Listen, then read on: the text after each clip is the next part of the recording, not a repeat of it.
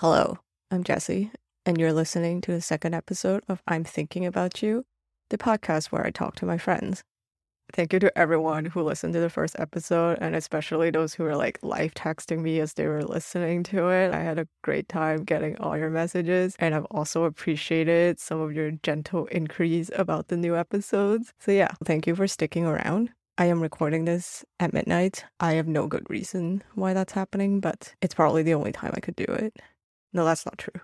But anyway, I knew making a podcast was going to be hard, but I totally underestimated how much I don't want to sit in front of a computer to work on it after being online the whole day for school or work. So before we start the episode, I want to set some context for the guest. So some of you may already notice, but I was once a concert/music photographer, and it always feels a little weird no matter how I phrase it, but now I just say a lapsed music photographer, which is in my Instagram bio. But anyway, I picked up photography as a hobby in high school, and I was shooting shows on and off until 2018. I've been paid for it, but it was never my main source of income. And it's a fun thing to do and to meet people, and I made friends, and I miss it sometimes, but it's exhausting. And I think I might be too stressed out to do it now. And I brought it up because my guest today is music photographer Elmakias. If you were in the pop-punk, post-hardcore, Warped Tour, alternative press music scene in the 2010s, you would have seen Adam's work at one point because he's photographed basically every popular band at that time. And if none of those words mean anything to you, don't worry about it. I think you'll still be entertained by our conversation. Anyway, Adam's career coincided with social media and Instagram. And I think it's safe to say that his work and long-standing relationships with some of the bands he worked with really made the case for artists and bands to have their own photographers on tour on a regular basis. And it also made it possible for people to actually have a career as a touring music photographer today. If you want to learn more about Adam's career, I added some links in the show notes to other podcasts he's been on that will provide more background to how his career started and all the kind of works he's done. Because this is not a professional podcast. I'm trying not to do a professional podcast where it's how did you get this job? But so, this is a friend's podcast. So I didn't get his full life story. But instead we talked about how we met, talked about some work stuff. We caught up on what we've been up to. And we also talked about whatever came in our minds. And he prepared something to show me. When you hear us talk about a screenshot and got really confused because you're like, I can't see what you're talking about, there's a link in the show notes and you can click open the image so you can follow along.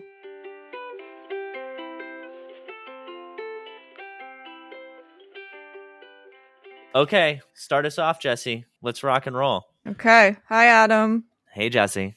How are you? I'm good. I listened to your first podcast a little bit, a little bit, just to make sure that you, in fact, did make a first episode. Yeah. If we didn't schedule it today, it probably would not have come out yesterday. So I kind of rushed it a little bit just so you can listen to it a little bit and have a general idea of what I'm trying to do. Yeah, and I like the idea of winging stuff too because it makes, I don't want to think of everything ahead of time. I want to think of it as we go. So I like to know enough so I know the general direction we're heading, but I don't want to know too much so that everything is pre-figured out. You know what I mean? Yeah. When I was planning to start the podcast, you are obviously on my list of people to talk to. Yes. But I just didn't think it would be this soon because this is my second recording. So I was like, I will do a few more of these. And then I'll have something to show Adam. And then I'll ask him if he wants to be on my podcast. And then as soon as I told you, because we were talking about something else, you were like, can I be on it? And you didn't even ask what it was about, anything. You just said, can I be on it? So well, that's because you're Jessie. You've got the OG kind of, you've got that card. And I will say, usually when somebody hits me up, I tell them I'll be their 10th episode or their 15th episode. I want to be the thing that you do after you've proved to me that you're going to do it. But with you, I want to be I don't need you to prove to me that you're going to do it. I just want to be a part of whatever you're doing. It's a different goal. Not to say that you won't get to 10 or 15. I just mean I'm as happy to be here talking to you. Yeah, and that was very surprising and flattering. And I'm glad we're doing this now. And I'm really excited to talk about the stuff we got to talk about. I know you probably don't do many of these very casual podcasts. I feel like this is your first one where I'm not going to just exclusively ask you about photography because I feel like you are going to be sick of talking about that. Yeah, so it will be part of it, but not all of it. Well, I just want to let you know that I'm honored to be here too, because you have successfully, and I don't know if you know this, ruined every single person who's worked for me chances of being the best person that's ever worked with me. I would say with me, because you are the best person I've ever worked with. Like whenever I hire somebody else, I was like, no, like when we do something new, send me like a layout of how to use the program, like teach me it. Because I'll always think back to when you taught me how to use 1Password and Google and all these things that I know how to use so well now, but you started me on them. We can go back to 1Password because it's still like a software I'm so excited about, and I'm wondering if maybe we could get a sponsorship from them at some point. But yes, I do love this company, and they're based in Canada, so. Oh, really? Yeah, they're amazing. They're Toronto based, and they like recently got like $600 million in funding because I think that's where the direction is going. Like I keep telling my friends to use 1Password or they need to get a password manager. I recently put my mom on it over the holiday break, like because I started sorting out her passwords and I was like, we cannot live like this. I don't know how you do this. Like, and then so it's crazy what people do. Yeah, so we need to pass it along and tell all our friends about password managers and using them. So how many people do you say this to? You say, hey, use 1Password. And they're like, I do use 1Password for everything. And you're like, no, that's not what I mean. First of all, don't do that. Second of all, no, it's an app that manages all your passwords and creates ones you can't remember and remembers them for you. It's great. Wow. Yeah, I think that should be on your podcast. Maybe you should pass that along. We can work on that sponsorship. All right, deal. You hit up 1Password. Let's get them on my podcast, and then we'll get them on your podcast too. And let's get that sponsor money because I've never heard of them anywhere. And touring people, traveling people would definitely need it. Yeah, like there's a big market there, and yeah, I keep telling. Last year I told 2 friends to use it. Like, so it's great, changed my life, and I think parents definitely need it. Oh, parents need way more than that. They need like a whole computer manager. Can you imagine? Yeah. Have you seen desktops of anybody over the age of 50? It looks like a digital version of a basement or a garage or something. It's crazy. I'm like, what is wrong with you? My mom showed me, she downloaded some PDF documents and accidentally changed the default software to open it to Chrome. And she saved them on her desktop. And one day she asked me, why are all these Chrome icons here? I cannot find my actual Chrome icon. And then I changed it back for her. But it's things like that. You're like, wow, like how do you even do this? I can't imagine. So yeah, use a password manager is what I want to say. But hashtag sponsored. Yes. So a big thing about this podcast is obviously like a secret desire is just have people come here and say nice things about me. And I think you nailed that in the first 2 minutes. So are we done? I will save that recording for the rest of my life and show it to future employers. I don't know how far you made it to the first episode, but the reason I started this podcast is because I was applying for jobs and I was going through my resume and I would be like trying to tell people what I used to do, or there's a cat. Yes, there is Adam's cat markets in the background. And so I would be telling recruiters what I used to do and trying to make examples. And I was finding it really hard because recruiters don't really appreciate some of the examples I had unless they're like really, really good at their job. But I would be saying, oh, I used to help this music photographer. Like I kind of started doing stuff for him for free. And then he started paying me. It's like I just kind of worked my way into a paying job and doing something that I actually still get paid to do today. So I've kind of made a career out of what I used to do for you, which is very cool. And that's what I mostly wanted to talk to you about because it meant a lot to me. And well, that's cool. I didn't know that. Maybe I knew that, kind of. Yeah, we can go more into that in a little bit. So the first question is, do you remember the first time we met? Except this is a kind of interesting and special case because I don't know when we would count it. But when would you consider? I don't remember how we met. I didn't like dig into the email or anything like that. I just know when we started working together was maybe like around lens bracelets or something like that. Or I don't know. But you tell me. I'm all ears. Okay, so it's earlier than lens bracelets. I reached out to you in 2009. December of 2009 because I was in high school. It was my last year in grade 12. And the year before I started going to shows. And then the same year I got I got my first DSLR and I started shooting shows. I started going to shows and then I got deep into the Flickr community and then I found out about your work and then I started reading your blogs in my photography class because the teacher was very chill and just let us be on the computer doing whatever. So I just spent most of my time just going through Flickr and your work. And then I was also taking a journalism class. And then at that point, we had to write a long form article where it's maybe 1,300 words or something on a topic we're interested in. And then I wrote about being a photographer because it was at the time when digital cameras were accessible and everyone was shooting. And then everyone was trying to make money out of doing what you love. And then so I interviewed a few people about what their thoughts on it, on whether it's a sustainable career. So I interviewed a wedding photographer in California. And another person was someone of my age that I also met on Flickr in the area. And he started doing a lot of model shoots and strobist style shoots. And then I also emailed you and asked if I could interview you and briefly explained what I was trying to do. And that was the only professional email I ever wrote you because after that it's just all gone downhill. And I read through all of them yesterday. Whoa. We're not professional? I don't know what you're talking about. Email wise, tone wise, but that was the most formal email I wrote you. And then everything else just sort of been extremely casual to the point that I was like, this is too casual now that I read about it. But I think I wrote it that way because that's how you write emails. So I sort of mirrored that way of talking to you. Is this the email you sent me on November 28th of 2009? My name is Jesse Lau. I'm a huge fan of your work. I'm a senior in high school. I've written an article. I find a piece of journalism class. Being a professional photographer and paying bill. Is that it? Yes, that was it. Got it. That was it. I don't delete any emails. Yes, I think I know that too. And then, so I wrote the article. I don't know if you ever read it. I could send it to you later. But one of the things I wrote... okay. Another important thing to mention about the timeline is that you had just gone on the tour to Europe with A Day to Remember. Okay.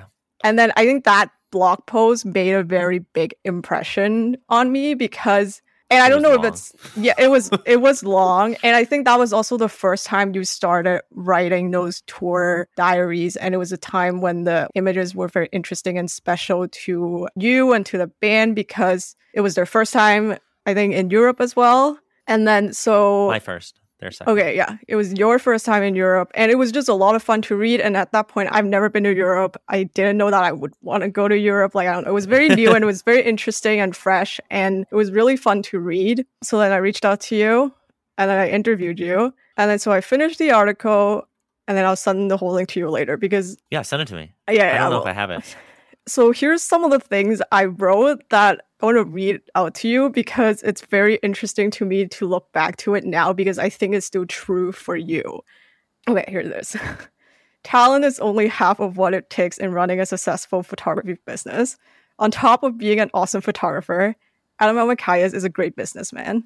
And then I kind of talked about how you made your editing DVD. You did a lot of workshops and stuff like that. And then you also, okay, this is kind of funny. This is not great writing by any means. Despite his age, Elmakias does not keep his head up in the clouds. He is as real as a downsizing economy. And here's a quote. I try to keep as busy as possible, always coming up with ways to pay my rent when I don't make enough just from shooting. I self-assign work as much as I can. And then in the end, there is a little advice for emerging photographers to just do it.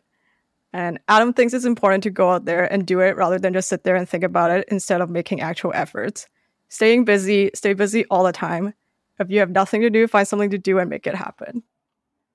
Wow. It's so weird hearing what your past self said. I believe that I said those things. Well, it's mostly an email. So yeah, you definitely said those things. And you wrote those things. Oh, but I wrote what them. was interesting to me was the same thing is still true to you to this day, I think. What really inspired me most about you and your work and your whole, the last 13, 14 years you've been doing this is you've done a lot of different things every few years and you will move on from it as soon as it's not working or you're done with it. And I don't know if you have a hard time letting go of it or moving on with it, but you know when to call it. Some people don't know when to call it. Mm-hmm. Or when to switch tracks or do something else. But I think your ability to kind of do something else, it's very interesting. And we could walk through kind Well, of I like a think general idea of the stuff you did. But yeah. yeah, well, I was just gonna say in response to that, like I think from the outside looking in, it might appear those ways, but from my perspective and my experience, I constructively criticized myself for maybe inaccurately knowing when to call it and possibly even calling it too early in some regards on some things. And it's hard because I have a really low sample size, right? I just know what I've done. I don't know everybody else. So for me, like that was kind of how I felt. So for example, currently on a podcast, I almost called it 10 episodes ago and it just started getting even better. So I'm so happy I didn't. So maybe that was just a happy accident, but I know what you mean. It is hard to know when something's done, when you want to do the next thing, when should you keep doing this thing, how much can you do at once? It's a lot. Yeah, because you did. This is just like a list off the top of my head, right? So you started off, there were these editing DVDs you did. That's even before you became like a touring photographer. You just released them on your own, I think. That was very early on, the first set you ever did. Oh, yeah. That first editing DVD, I'll always remember, and I've probably told you this before, because my mom had the heat set 10 degrees lower than she meant to that winter. And I did that DVD twice because I messed it up once and had to do the whole thing over or something in my basement. And I wore Ugg boots and a coat the whole time. And it was so hard to talk and record. I should probably listen back to that thing. I still have it. It's probably so insane that it's a real thing. It was a very different time when people were selling editing DVDs. But I guess now they still do that. It's just the form's different. Like it doesn't come in a DVD form, but you know. Yeah. Okay. Thank And then God. second thing I have on the list is photography pans. I don't think that ever took off, but I have one pair left in my closet because I refuse to get rid of them. But yeah, the reason that didn't happen was because the company I worked with out of Thailand sent me my samples and then fell off the face of the planet. So, I got my 20 whatever samples. I sent some to friends. I had some and they were fun. Like I still have them, but yeah, that company disappeared. okay. So. And then lens bracelets. I think that's the one that made it pretty wide and big. And that started off as a promotional item. Yeah, that was like the silicone bracelets. That one like allowed me to kind of have free time and probably learn a lot about spending money, managing businesses, what a successful business can look like, how much money it actually takes to run a business. That was like a big learning experience that I wish obviously in retrospect, wish I would have saved more money. But I'm so happy and thankful for the life I've lived that I would never like really feel that way, I think. Okay. That sounds great. And then I think there was a YouTube phase. I don't know if it's a good phase, but you started doing some more YouTube vlog style video at the same time. Yeah. Yeah. Would you want me to like kind of go through everything, or you just No, want to it's kind of okay. discuss them? I just wanna bring them up You like a want to timeline general it? timeline. So there was the YouTube vlogs, and then there was a lot of merch selling. You put We did do a lot of merch. Yeah, you put Mark on it. And to the point, you had your own tents on Warped Tour as a photographer, which was very sick. Still is. And then you did You did it. Your Music Photographer magazine. Yeah. And then there were the photography challenges on Instagram, and then the Twitch editing challenges, and then now the podcast. And in between, you also held workshops on the tours that you did and had interns coming to help you workshops. Taught some workshops. And then there's a lot of things that I had ideas for that didn't even make it to becoming that public. There was like some stuff called I Could Take Pictures with My Mind, which was like I was like 20 and it was really weird. And I got audio clips from band members. There was, concept shoots like backstage portraits or onstage portraits. So there was different subsets of photography. And then my photography itself would change from like doing press photos or live photography or lifestyle. So everything kind of morphed as I morphed, and that is like so much more fun to me. Basically, it keeps it interesting, I think. Yeah, and that's one of the things I learned from you is because I also try to do that in my own life. Like if something is not working, I'm not having a good time here, I'll do something else. But until then, I'll hang out. But then I will try and figure out what to do, what's my next thing is, and do that. Or like I always think like, what's the thing I want to improve on, and then what's a thing I can do that allows me to improve on that. So, for example, doing a podcast helps me be a better speaker, and being a better speaker was a really big goal of mine because It's necessary for public speaking and talking to people. It's how you navigate the industry. And was very terrible, am getting better, but it's a hard part. I didn't go to college, and I think you would learn a lot of that stuff there, maybe. It's yes and no. Like they kind of throw you, like when it comes to doing presentations, they kind of just throw you in, and then you just kind of figure it out. And I think a lot of people still have a lot of that anxiety, me included. I'm doing my master's right now, and then there are a lot of group projects and presentations because it's kind of a business adjacent program. So they make you do a lot of those. And then because mostly this program has been remote for the last 2 years, a lot of presentations can be done online and virtually. So it hasn't been that bad because you can sort of read through a script and talk like that. But then there was one presentation I had to be in person when it was opening up. And the first time I did, I practically had a panic attack just being up on the stage and like trying to figure out if you want to read off the script or be natural. But it was very intense. And my second one went a little better, but the first one was a lot. And then just had to figure it out. But the same with like, I think when you started the podcast, I also texted you. I was like, wow, like you sound great. Like because knowing you, I know what a big deal it was or how nervous you were. So my potential for nervousness is high. I think like, yeah, me too. So like even starting this podcast, I was like, I don't know. Like I know I can talk, like I can easily talk to different people, but I don't know what it's like in like a recording setting. So, we're still like figuring out. Yeah. So anyway. How are you liking it? It's fun. It's a lot of talking. I've talked a lot the last 4 weeks between just talking to recruiters and like group projects and like working on the podcast. I think it's definitely easier than typing. I never thought I would say this, but there was one group project where one of the group mates actually didn't want to meet and just want to type up all the answers. And the rest of us were like, let's just get on a call and for half an hour, it'll be better than if we spending the time to write stuff out because it usually might take longer. So, stuff like that. But I forgot where we were at. Okay, so we're just riffing. I know we are. Okay, so I interviewed you, and then I kept emailing you just once in a while because you would do these long blog posts with very detailed descriptions and with all your images you take on tour.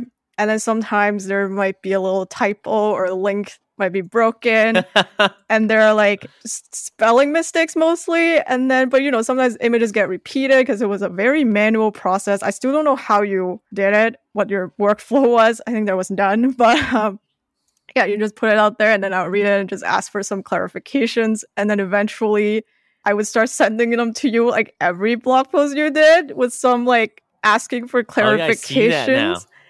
And then eventually you just started sending them to me to correct them. I looked through them and I was like, this was a terrible process. Like I should have insisted on a better process at that point because you were just copying and pasting it in the email. But yeah, it was great. I was surprised because now I read through them. I was like, what do any of these mean? How do you wrap your head around this? Because it's not the best way of conveying information. And I did that on and off for a couple years. At one point, a year on, you're like, do you want me to pay you? Because I can pay you. I can't pay a lot. And then I just sort of ignored that the first time you brought it up because I was like, I'm fine doing this for free for someone like I admire, like it was. So it's beneficial in other ways. Yeah, like I like having advanced access to all these like a first look on these blogs, right? And it gave me something to do outside of school, which was not very interesting at that point. And in 2012, I think you redid your website, and then you just asked me if I wanted a job. Oh yeah. And then you just started paying me for it. And I was like, amazing, like great. I didn't know I could get paid doing something I was already doing for free, which is, something a lot of photographers could probably relate when they started doing anything for fun and then someone started paying them for it. And it was very important to me because I just never knew that could happen. And I think, it just really made an impression on me. So it was very special because now that's the kind of job I actually go for. Like the exact same job. I have been doing more or less the exact same thing, like updating content and kind of editing and putting them in the right place. Yeah, you have a good attention for detail. Yeah, it's such a niche job that if I wasn't doing it for you, I would have not realized there was a market for it. So thank you for that. Well, I mean, you should also. I know it can sound cliche, but like you really did create that job on your own. You helped me notice notice that I needed that thing. I would not have been aware enough to have figured that out on my own. Like you started doing all those emails. It's your fault. I mean, I'll help you walk in that door, but you definitely created it. I also don't understand because like spell check existed. Why doesn't this man use spell check? But I'm like, you're paying me just to be a fancy spell check. It's fine. Yeah, what was I using? I was using like text editor. I think I always use text editor. There's so many typos that a spell check could have fixed it. And I'm not like not an editor, but I would just fix up basic spelling errors. And I think you have a very distinctive voice. So I always try to just like, keep it in there. So it's not much work per se, but just to make sure some stuff line up and then, the images are proper, which speaking of images, when I was going through your old blogs, the images are broken. All of them probably, right? All of them, yeah. Why. I think because your SmugMug links, you're probably something shifted in the SmugMug side, so you're going to probably have to go and dig out the links. Yeah, I don't know what happened on SmugMug because I still have them there, but it's weird because they used to like travel, you know what I mean? Like, yeah. If you change the location, yeah, then yeah, we can deal with that later. Yeah, I haven't looked in my photography / blog world in a long time. Yeah, I did just to get an idea of what happened in the last, so many years. Like some stuff I did when I looked at the emails, I was like, I thought I did that sooner. Like I didn't realize how much stuff or how much time passed between each thing we did. Yeah. So when I looked at that, I was like, wow, like it really like kind of flew by. Yeah. In a way. So yeah, that was, the one thing I wanted to say to you is there was a thing I tried to do and I asked you for your permission and what you thought. And you just said, whatever works, I trust you. And that I trust you, I held on to that for so long. Because again, no one ever actually says that out loud to me at that point in my life. I guess even now, people don't explicitly say that. Yeah. Like I haven't really had a manager who will say that out loud. They'll be like, here's your task, you can go do it. If you have a question, they'll like explain it. But then but that was a very explicit. People, myself included, like to have some ownership over what they're doing to an extent. So you can feel, personally invested into it. So for me, it was like very silly. Like if I'm going to tell you what to do step by step, I might as well just do it myself. I know there's initial like setup costs to everything. And some people require more than others, but to an extent, you have to like surrender some of your vote of confidence. Because when you said that, I was like in my head, I'll be like, why does he trust me? I actually don't know that much. Like he thinks I'm like smart, but I was like, I know a lot of people smarter than me. A lot of my friends are smarter than me. So I was like, okay, this is like very big deal. But yeah, it meant a lot to me. Well, that's great. I mean, that's great to hear. And can I tell you the thought process behind it? Yeah. Is that okay? Okay. I don't remember where I read it. It's a collection of books. But basically the idea is that, I hire you or I work with you because I like what you do. And I remember learning a collection of these things. Like people don't respond well to like, plug in the light. Okay, I plugged in the light. What next? Okay, go build the coffee table. I did that. Give you permission to do that. Like I think sometimes people might know that, but they need to hear it. Yeah. Well, that's good to know that you liked hearing that. So I know to say it. Sorry to cut you off. Keep going. But yeah, that's very important. So nitpickiness and let people kind of do their own thing, I think. I mean, yeah, it's true. That's why like good managers are very hard to find, and you were a good balance between let you run your own course, like figure it out, but also giving you a good set of direction. Like, okay, this is not the direction I want to go, and then maybe this is good. And yeah, like after working in the quote unquote real world for a little bit, like it doesn't come common. Like sometimes that's a very rare case to find someone who actually trusts you. And that's I think that's all I wanted to say, have on my list, that I'm like, I need to tell Adam these things. Well, that's cool. It's nice hearing what stuck out in your mind from our relationship, because I know through my own relationships with people that, the things that are sometimes highlights for some people are impactful for others don't necessarily mean they were the same for our example, like me telling you I trust you. That was normal for me, impactful for you. And I think it's really interesting. The stuff that's probably normal for you is really impactful for me. As I shared with you on breaking down how 1Password works and doing things like that, or your level of organization. So it's nice to hear those things from people because it's good feedback, right? It helps you do better. Yeah, and that's partly why I also want to do this podcast, because like similar things have happened with a lot of people in my life. Like they did something at a point that meant a lot to me, but they probably don't know that. So I just want to use this opportunity to tell them, so. Yes. Thank you for doing that. And I appreciate you taking time to tell me. And I'm happy to be part of your next journey. I know you're casually starting it, but you could do, if you stick with it, who knows where you'll go. Yeah, we'll just get sponsored by password managers and do like tech checks for everyone. Yeah. Anyway. This podcast is sponsored by every password manager that exists. They all work. Except maybe the browser ones. Don't stick with the browser ones. Like the Google Chrome autofill yeah, stuff. Yeah. Might have to cut that out in case Google tries to come for me. But yeah. All right. I think that's all I have on my list. That's the whole podcast? No, we could talk right, about something. Like, more. Yeah. Yes, we could talk about something else. But no, what but that's the big stuff I wanted to tell you is what I meant. Well, thanks for telling me that stuff. It's nice to hear it, and I appreciate you kind of thinking about it, going back in time and recalling everything and taking time to tell me and record me to prove that you told me. Yeah. Is that why you're recording it? Yeah. Look at this thing my girlfriend got me, custom with Mr. Rogers' face on the front. It's a book. Well, it's not a book, it's a notebook, and it says, "You are special. You are special to me. There's only one in this wonderful world." It sounds like an incomplete quote, but that's it. That is very sweet.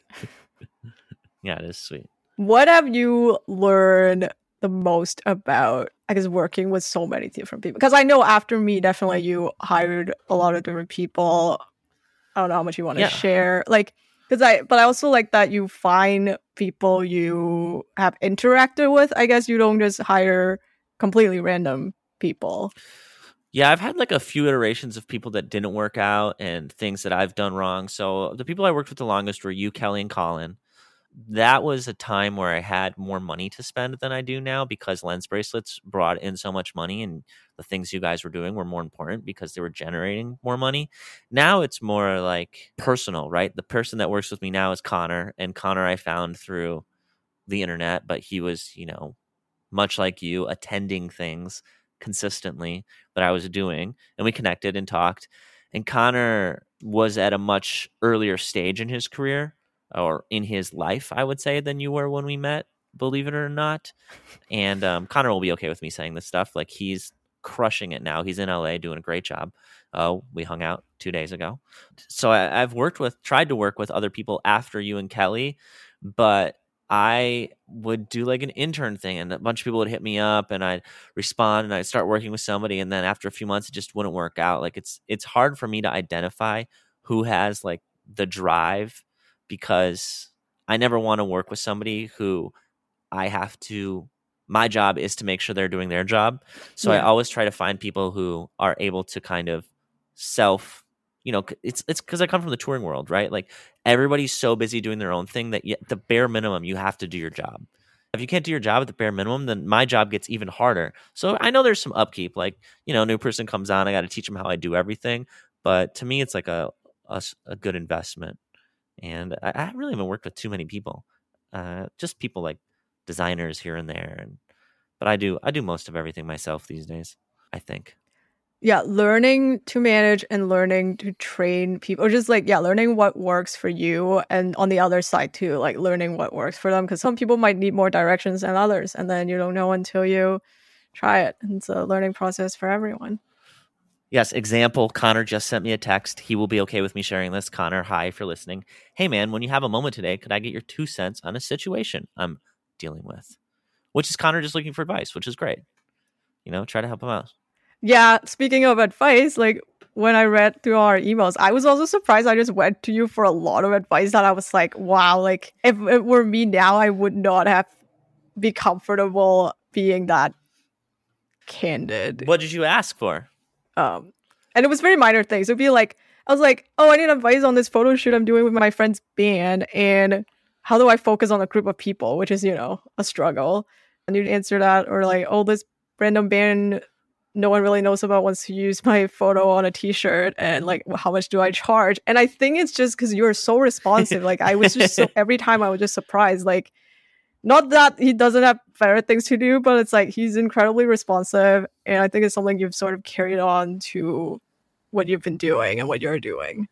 It's just like sharing. Yeah. I mean, I'm putting like a whole section in my book just about why teaching is important to me. And I think it's like so important because I just have experienced not having a teacher.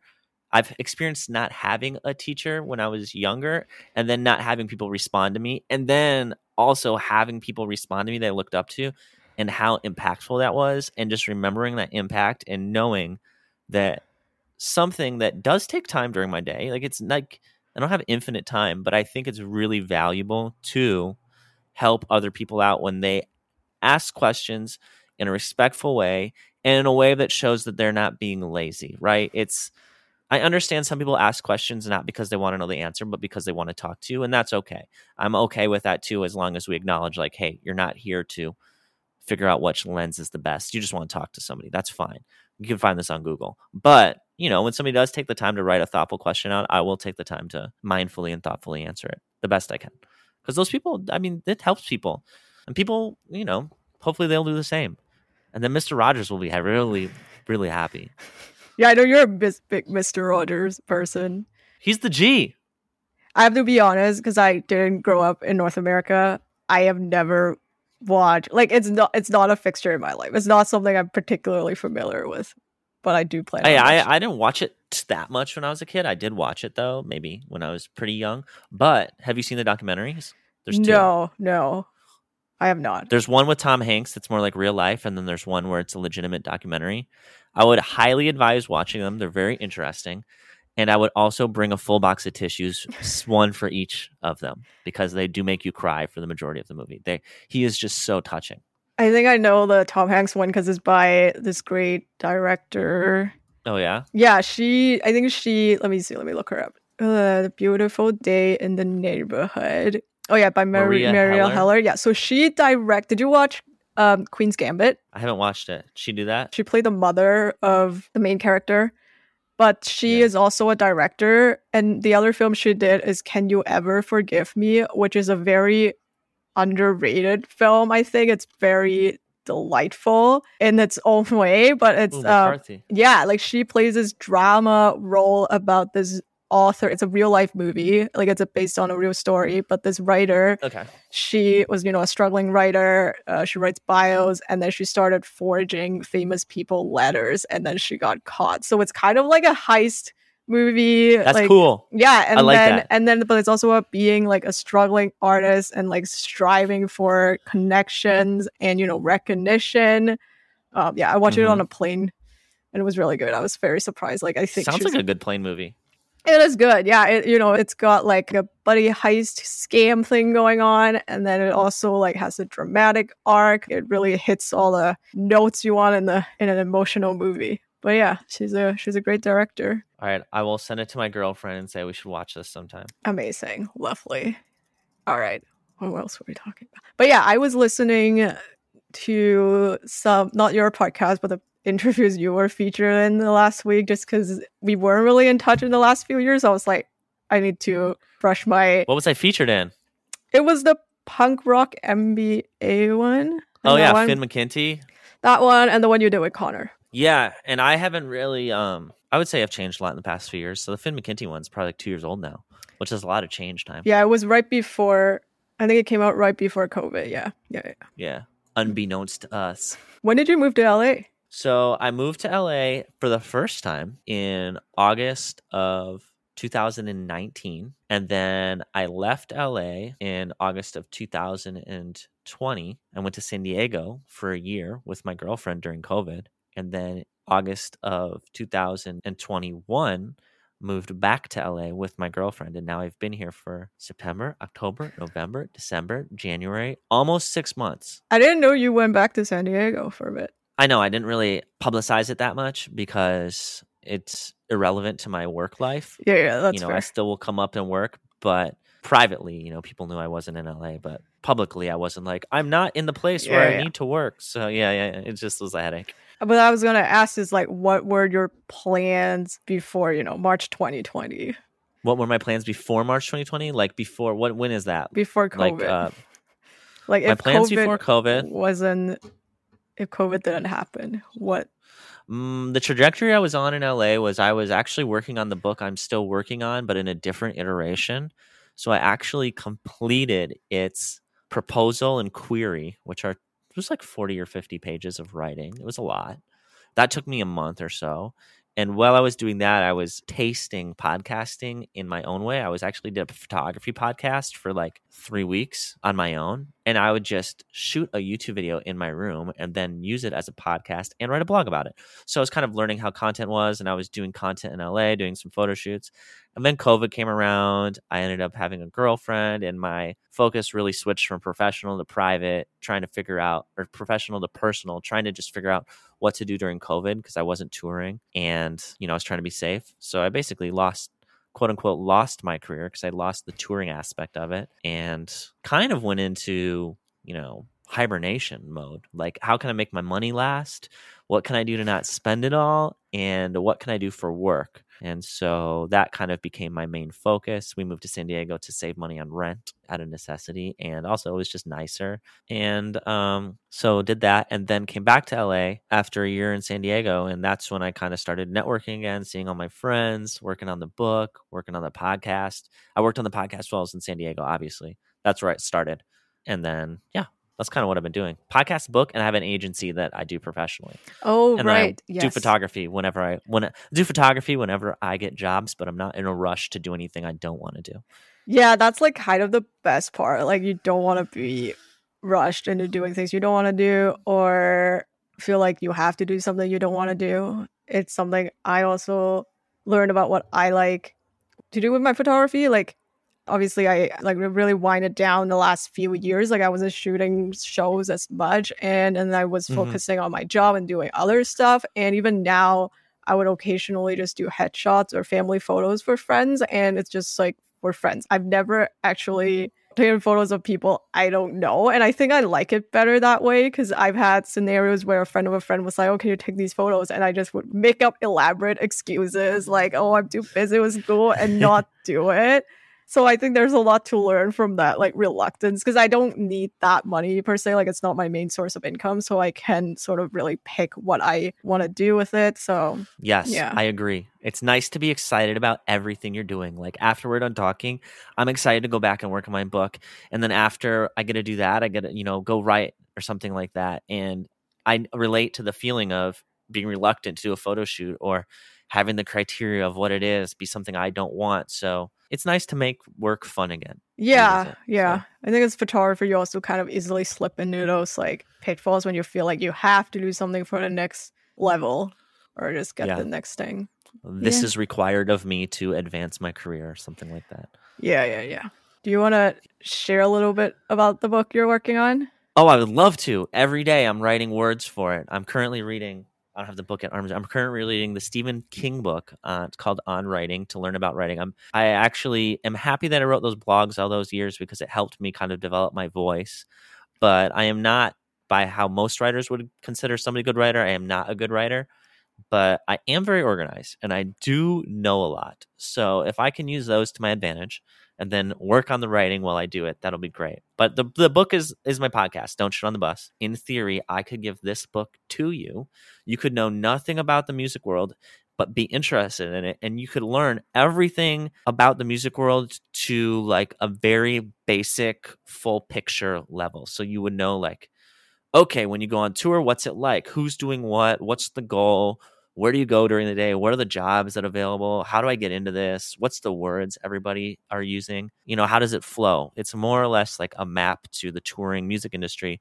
And then it touches on other areas of the music world, like management, labels, publicists. You got to know these things just to work in it. So the idea is that it could be, if the schools allow the bad word, a textbook in that regard. But I think like this year will be full of just working on that, but the next few months will be pretty heavy. So I'm excited. I think is that a good description of it? Yeah, that's great. Yeah, that's a great idea. Yeah, like you said, you do have a very distinctive voice, and it doesn't matter if you're quote unquote bad at writing because that's what editors are for. Like, you know, there's people Right? That's better what I'm than saying. this job. Like, it's a group effort to put a book out. Like, you know, you can do it. You get there. Yeah, and you know some cool people. My friends know some cool people. So hopefully with the help of everybody, I can get it picked up by. I want it to be in stores. I don't want to self-publish a book. Anybody can self-publish a book, just like I can put out a CD and burn it off my computer. That's cool. I get it. I kind of want to do the first one as a book that gets released. My goal isn't to make a bunch of money. Of course, that would be nice, but I just want it to be everywhere, available everywhere, and on a level that is kind of taken seriously. So that's why I want to go through. Yeah, I gotta get a real ISBN number, real Library of Congress subject headings, get it into the history books. Yeah. Yeah, all that. Let's do it. Let's do it. I want those things. I want the things I don't know about, but you said they're cool, so I'll do them. Amazing. Yes. Sounds great. Okay. I'll send you a copy. Yes. I expect nothing less to edit. Okay, maybe not. I don't know. We'll see. We'll discuss further. I'm just kidding. And our next call, it will be an honor to have a first read of that and be part of this journey. Hell yeah. Yeah, I've been saying for years, I was like, Adam should write a book. Why isn't Adam writing a book? There's so much stuff there. But yeah, time's finally here. I know. I started writing one when we were working together, but it was a little more, in my opinion, like self-centered. It was more about me, which I think maybe my ego needed to be pushed down a few notches. I don't know if there's enough. Maybe like in 20 more years that might work. But this one has my experiences or the adventures of me integrated into lessons rather than like, hey, just want to learn about my life that I probably think is cooler than anybody else in my head, but it actually in practice is nothing. So this one just uses them as examples, which I think is much more appropriate and level-headed. Yeah, I agree. I think you're right about that. Damn it, past Adam. What'd you say? Oh, I think you're right about that. Nice. I can take that. That's perfect. Yeah. Because I mean, also, like, I guess the industry or whatever it's out there who are buying books back then, like the trend are very different from what might be relevant now. Like that book about you might have been a hit a few years ago. You know, it might not be now, right? So you never know, right? The meta of book buying. Yeah. So, okay. That's all I have for my questions for you. Do you have any questions for me? Do you know about the what's it called? The Monty Hall problem? No. It's a pretty basic math thing, but for somebody who's not college educated, or I like math, but no, it's easy math. Easy math. Jesse, don't stop shaking your head. Are you ready? Okay. Suppose you're on a game show and you're given the choice of 3 doors. Are you with me? Yes. Behind one door is a car. Behind the other 2 doors are goats. Okay, so for example, you, Jesse, pick a door. And the host, me, I know what is behind the doors, all right? So pick a door. Okay, like number? 1, 2, or 3? 2. Okay, I am going to tell you... Wait, the host? I am going to open door number 3. And it, in fact, has a goat behind it. Now I'm going to ask you, do you want to change your pick to door number 1? Or do you want to keep your pick there? Which is more advantageous to you? Oh, I feel like I did these problems in a class I was taking, and then I completely zoned off on that. Because now it's just like 50-50, right? You got it. I'm going to stay. I'm gonna hold. I'm going to stick with number 2, because I like number 2 as a number. No, you had the right answer. You're supposed to switch your choice, because now you always switch your choice. Really? Oh. 100%. All right, you want to know why? Can I tell you why? Can I read it? Yes. Or we're going to make the listeners look it up. What do you want to do? No, you can read it. I was just trying to think if I have a good explanation for it, but I don't have a good mathematical explanation. You said for it. The second time, you have a 50-50 chance. Right. The first time, you have a 1 in 3 chance. You're statistically more likely to get the right door. Right. If you switch it. So when the player makes their first choice, there's a 2 in 3 chance that the car is behind the doors not chosen. The probability does not change after the host reveals the goat behind the unchosen door. When the host provides information about the 2 unchosen, I got lost reading this. Yeah. These already. You explained it way Let's better. Not read it. Let's not. It's fine. We get it. And I hope I explained it right. And if I did it wrong, my DMs are open, and I'm always ready to be wrong about things, and I have no ego. That is true. That's what you get for asking me to ask questions. Okay. Yeah. I that was not what I expected, but that's the thing, though. Like, that question was not what I expected. But at Mistakes the were same made. time, like, there are those people who will know that it's like, even though it's a 50-50% chance, and it will still not switch. And then there are those who will switch. I think I'm just There's those who are wrong and those who are right. That's all there is. Yeah, but which door is it? Doesn't matter. You don't know. It could be I could be right. Like number 2 door could have a car behind it. And what if I actually wanted a goat? Why did the problem with the question is they just assume if you wanted the goat and not the car, then the problem in this problem is in fact you. You are the problem. Yeah. Yes. But see, like people like that exist. All kinds of people exist. So you never know. All right. And one more question. Oh no. In a room, how many people need to be in a room together for the probability to be 99% that 2 people in that room share a birthday? Not by year, just day. Say, repeat that question again. I need to tick out you walk into a classroom, right? Yeah. The classroom has X amount of people. You don't know how many. How many people need to be in that room for the chances of 2 of them to have the same birthday to be 99%, almost 100%? We're like 100? I don't know. Every time I read it, I don't get it. But the answer is 57 people. All these things, like the reason they're so fascinating to me is because I am so not intelligent or of the level of intelligence required to do this that they blow my mind every time I read about them. But they're like popular things, so a lot of people get stuck on them. And with 23 people, it's a 50% chance, which is pretty good. Yeah. Which is way lower than I would have thought. So the answer is 57%. That's what, 20 people? 50% probability with 23 people and 99% probability with 57 people. Oh, interesting. I see. Yeah. Understanding the birthday paradox. What did you search? It says 75 people on this one. Maybe I got the wrong. I'm just Google. I'm giving it to you. What? I don't know, dude. What did you Google? The same birthday in a room problem. Oh, okay. I sent it to you to show the math. It's way longer than you wished it was. Oh no. Yeah. The funny thing is, okay, and then it says a problem too. Humans are a tad bit of selfish. So that's my problem with some of these statistics or like behavioral kind of sciencey stuff. It's like you cannot account for the way people behave. Like there's no rational explanation. That's why it's for it sometimes. Yes, that is why it's an estimate and it's not, that's why there's variance. But I think they have an amount, yeah. Okay. That's why you try to get your sample size up really high. Big sample size, low variance, right? I can't math. I'm sorry. You've lost me. Small sample size, high variance. Okay. That is why, yeah. I'm sorry. Half the podcast will be okay. So Jesse promised me that, I thought the whole podcast was going to be like a different podcast, but that doesn't matter because that wouldn't have worked anyway. But I listen to podcasts every week, but there's very few I listen to consistently every week. And the 2 I do are called Lords of Limited and Limited Resources, which is a subset of Magic the Gathering, the trading card game. It's like a way you play Magic called Limited. There's 2 ways to play Magic, Limited and Constructed. One of them, you bring your deck with you. The other one, you make it on the spot. Like it's random. So Constructed is the random one. I don't do Constructed.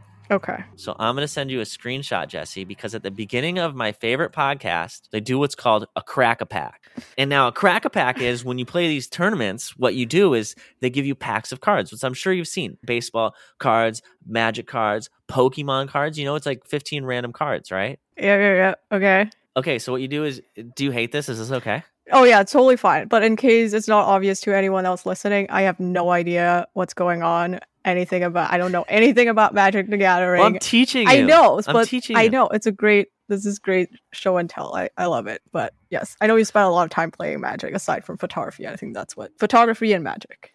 That's all. Yeah.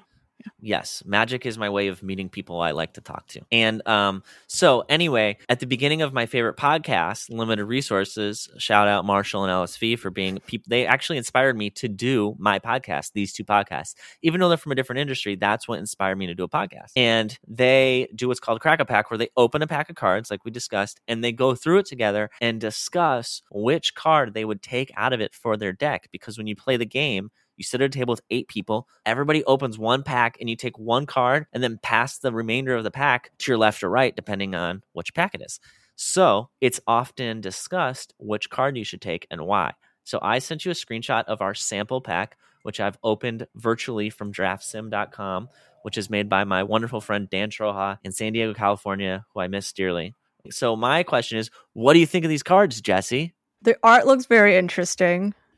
Isn't that cool? They have unique artists for every set of, a new set comes out every 3 months or so. And in this set, there's 302 cards, and everyone has unique art from an artist that drew it. Isn't that cool? So this pack, they're not from the same artist, right? Like, because the style is very different, but they're not from the same, I guess, group.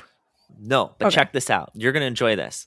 Okay, do you know what flavor means in regards to cards and gaming? No. Okay, so flavor has to do with the components of the card that don't really matter for the game, but tie it all together. So, for example, they don't affect the rules or anything, but these cards, although they are all by different artists, they are all done under the same world. This one specifically is called Kamigawa, which takes place, I think, 1,000 years in the future, and it has a lot to do with like ninjas, and I think it has some Japanese art and a lot of artifacts and enchantments. It's kind of like robots and mech suits. So that's why it kind of all looks like that. So yeah, anyway, that's the flavor of the set. And furthermore, the cards, what they do reflects the flavor of what they are. For example, this card called Fang of Shingeki is a snake ninja with death touch, which means he's really small. He's a small creature, but he kills stuff in one hit, which is kind of like what a ninja would do. And that's how deep they go on this set. They make the cards do what you think that card would do. So if it's like, another one of these is a virus beetle, which makes you discard a card from your hand, which is kind of what a virus would do, right? It would like affect you negatively. Yeah. And get under your skin. So I don't know. We don't really have to maybe you can just tell me which card would you pick from this pack, knowing nothing about Magic and just looking at the cards. Just looking at the cards. Yeah, which card would you want to take home to maybe just keep? I think the Lucky Cat definitely stands out. Lucky Offering? Yes, Lucky Offering. Yeah, that's a cool looking card. I agree. It really stood out among this, all these, well, because it's white mostly. This cat's white. So it really stands out among all these colors. So it's set right in the center. I'm just really going by visual here. So that's all you got, right? Yeah. If you don't know the game, you can't go by anything else. No, not There's really. no way I can teach the game right now. No. I watched a 5-minute video of it. I vaguely understand it, but yeah. It's interesting because the artwork are so intricate and detailed, but they only in a very small canvas if it's in a card. Yes. So the cool thing about Magic cards is when they create the art, there's kind of two aspects to it, right? Sometimes people do buy the full version of the arts from the artists, but the art kind of has to work the same way as a thumbnail works. You have to have the zoomed out version of it as well. So this art looks cool from far. It's easily recognizable. When I play the game, I don't know any of the card names. I just know stuff based on how it looks because I can't remember the names of the cards. I can remember what every card does. Every 3 months, we remember like 300 cards, and it's fun. But, the art is really what does it for me. I can see the art in my head, and I love good art. Yeah, making an iconic image. Same thing. Same thing when you think of an artist. All right, Lucky Offering is what we would call pack one, pick one for Jesse. Call it your pack one. P1. Okay. Now you know. Thanks for suffering through that with me. I see. I think your head is down because you're taking notes, not because you're depressed. No, I am. I wrote down pack one, pick one. Yes. What would I'm just kidding. Yeah. be your choice? Well, it's different for me because I know the rules of the game, but the card in the far top left would be the card I pick, and it's called Tribute to Hirobi, and it's a very good card, and it's a rare. The cards with the gold symbol on it are less likely to appear in a pack. They only appear once or twice, and usually they're better, not all the time, though. So this one specifically is very good. So I would take that card. I see. I mean, I'd be very happy. They look special because it's different design than the rest of the cards. Like it's vertically split rather than a top-down split. It's called a saga, and it actually has two sides to it. If you highlight, well, you can't highlight on yours. Yeah. But there's another side to that card. So the card has no back. But yeah, it's a very good card. So in the bottom, there is not a card, but what is that graphic? So that is a card. So in each set, they release unique lands to the set. And lands are a piece of Magic that are uniform regardless of what you're playing anywhere. They're required to cast your creatures or pay for them. It's the price you pay to pay for them. And people like different designs of lands because when you play constructed or decks, you can customize how your lands look. And these ones are unique to this set. So they look very different than what lands usually look like. And there's one per pack sometimes. in a booster pack. And you don't really need to draft those because you can add any amount of lands you want to your deck. But this is more just something, you can keep the cards, obviously, after you play with them. So some people might like that one. Well, that one is a very pretty and interesting looking Isn't graphic. it cool? Yeah, it's like trees, and then there's a village down the trees. It's like you're looking through a bunch of trees, and then there's a village, is what I'm seeing. I'm going to show you. I'm going to send you a link with all the lands from the set, and you're going to love them. Cool. How long have you been playing Magic? So I started originally in 2000, so 22 years, but I stopped a few years after that. I was pretty young. And then I started again on Warp Tour in 2014 because Neck Deep had a bunch of Magic cards, and they would give them to me for free, and I would draft them with other people on Warp Tour and play. And then after that, I came home and I've been playing. I had like a social group in San Diego, and I've been playing Magic pretty heavily for the past, 7 or so years. Do you also like play online? I do play online, usually with friends. There was a period of my life where I played too much because that's kind of how I do things. But the thing about Magic is it really practices my ability to think, relax. It's the same reason people play golf, right? It's got that same effect on you where it really forces you to focus on one thing. And that one thing, when you get good at it, is very rewarding, right? When people actually start hitting the ball and it gets close to the hole, it's like, holy shit, I'm doing the thing I've been trying for so long. Let's see if I can keep doing it. And the hard part is, same with Magic, similar to golf, is you're never done, right? You can always get better. And it's just kind of like poker in that regard. And I have a pretty good social group from it. So I enjoy the people a lot. All the people I've met through that are some of my favorite people I've ever met in life. Have you been playing golf? Because that sounds a very specific example. I don't play golf, but I know that people really enjoy golf, and I understand why they enjoy golf because I play Magic. Oh, I see. Because I have friends who play golf, and I don't understand it. And I used to play golf like a very long time ago when I was still in Hong Kong. My uncle played golf, but it was not a course. We were just shooting, like hitting balls on directly in a straight line. Yeah, so I did that for a couple of years, but I was like, I don't fully understand it. I mean, that is it, right? The barrier of entry is pretty high, right? You have to be able to hit that ball. And once you finally get that, it's so rewarding.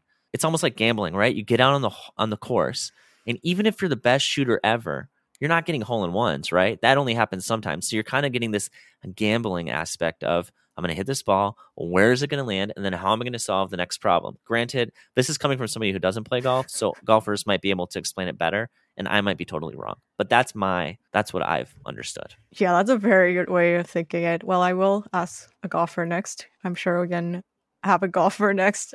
That's get a golfer on the podcast. I will. I do. Now that you said it, I'm like, oh, this is a great idea. But yeah, one thing, again, I don't know how far you made it into the first episode, but one thing I've been like really surprised is how many of my friends and acquaintances have asked to be on the podcast. And to a degree, like, I just That's because you're cool.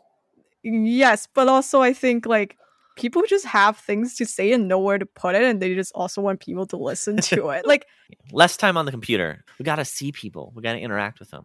Yeah, so it's great. Yeah, congrats on all your success and crushing it on the podcast and in life and getting a master's degree.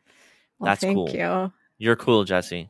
Thank you for saying that. How should we end this? Do you have like a thing you do at the end, or is it just, okay, thank you, bye? Yes, okay. Thank you, Adam. It's great talking to you. You don't have any... Oh, it's great talking to you too, Jesse. You don't want to do anything at the end? You don't have like a not last yet, question you're going to ask everybody? No, not yet. What's something you really like? What's something I really like? Food? It really depends on the week, I think. I was recently doing an interview for like a job that I actually got. So one of the questions they asked me kind of like the hobby question. So it's not very common these days, but the person asked it anyway. And I was like, well, depends on the week because there's a bunch of things I'm doing right now. I did not mention the podcast because I thought that would come off too strong. But I was like, okay, like I'm knitting this week. And then I'm also learning a couple languages. And then I also got an espresso machine in the fall and I've been practicing my latte art. You know, like it's just different stuff. So okay, I got it for you. Yeah. Ask people in my opinion, you could say, what is a new hobby or skill you're trying to learn this year, and what's your plan on how to learn it? Oh, Something like actually, that, I did have a list of those ready. I just didn't realize I had to use them yet. Like, I don't want to have a fixed question yet. Like, there's a few I was Let it throwing flow. around. For example, it would be like, what was the most memorable thing someone else taught you? Yeah, but that one has so much weight to it, right? Like that one you have to like dig into your head and stuff, and people might not know it. Oh. Or something, yeah. I have one. What is something you watched or consumed lately that just sparked you joy and in a very unexpected way? Like, you didn't go into it thinking it would make you happy, but it did. TV or just viewed in general? Anything. Okay, I watched a kid yesterday at the coffee shop stumble between which pie she could choose while her father was watching her. And he was like, pick whatever one you want. And she was like, they all look so good. And I was like, oh. And I told him, I was like, you guys come here a lot? Or this is really cute. And he's like, yeah, we come here all the time. She just always struggles like with this. And I thought that, and I was smiling like so big, but he couldn't see because I had my mask on. But I was. And that brought me a lot of joy. That is so cute. That is a great awesome. story. Yes, I like that. Thank you for sharing that. I don't know what she got. I didn't stay. But... Do you get pies from there? Like, what would you get? No, I don't get pies from there because it's a place called Republic of Pie in Los Angeles, and they do have very good pies, but I think they accidentally became a coffee shop during COVID because they don't open till 9 a.m., so they're not a on-purpose coffee shop, but everybody just goes there and works. So I get coffee and chicken wraps and stuff like that. But you don't get their pies? I have had their key lime pie because my girlfriend got it for me before I ever went there, and their key lime pie is amazing. All right. I love key lime pie. I've made one in the summer. It was great. I should make one again soon, but all right. Okay. Thank you, Jesse. Well, thank you, Adam. Of course. All right, let's stop the recording.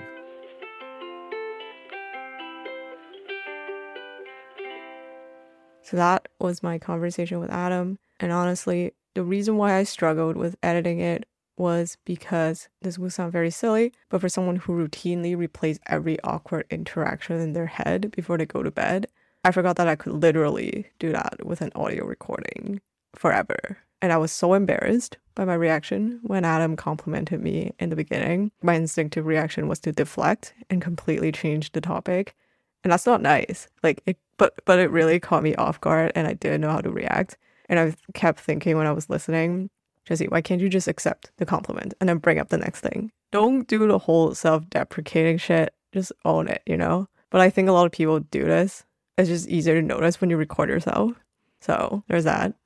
Also, I just started a new job last month, and I was thinking about what I said about how it's hard to find managers that trust you, which isn't actually what I meant, but I think I said that in the context of startups or less formalized environments where everyone's still figuring it out and not everyone's suited for those conditions is what I've realized. I think it often takes this very specific person. There's so many things about fit, and I can only speak from my own experience and what I've seen. And I've realized that in general, I'm just a distrustful person in a professional setting. So it's hard for me to think that other people would have the same confidence in me because I usually don't have confidence in other people unless I'm seeing proof of it. But I think that's fair. I don't think I'm overanalyzing it or being overly distrustful. And I think I need a lot of validation and reassurance, actually. So that's my takeaway. Please tell me I'm doing a good job. Thank you. Anyway, so you can go check out Adam's podcast, Don't Shit on the Bus, for behind the scenes on working in the music industry. There are definitely way more jobs than you realize to make the whole business running. And I'll also include some episodes that I enjoyed in the show notes. Finally, as a PSA, please use a password manager. I don't think I could describe it better than how Adam summarized it when he described how it should be used. There's a little bit of a learning curve and some setup, but it's definitely worth it. I know the big tech companies are now talking about taking away passwords, but I think we're still a little bit far from that. We talked about 1Password because that's the one we use, but there are open source and free options, and I'll include a link in the show notes, along with all the other stuff that we mentioned in the episode. Thank you for listening, and let me know if you have any comments, questions, or requests. And if you're listening to this, you probably know where to find me. I hope you have a good day, and I'm thinking about you, and please get a password manager.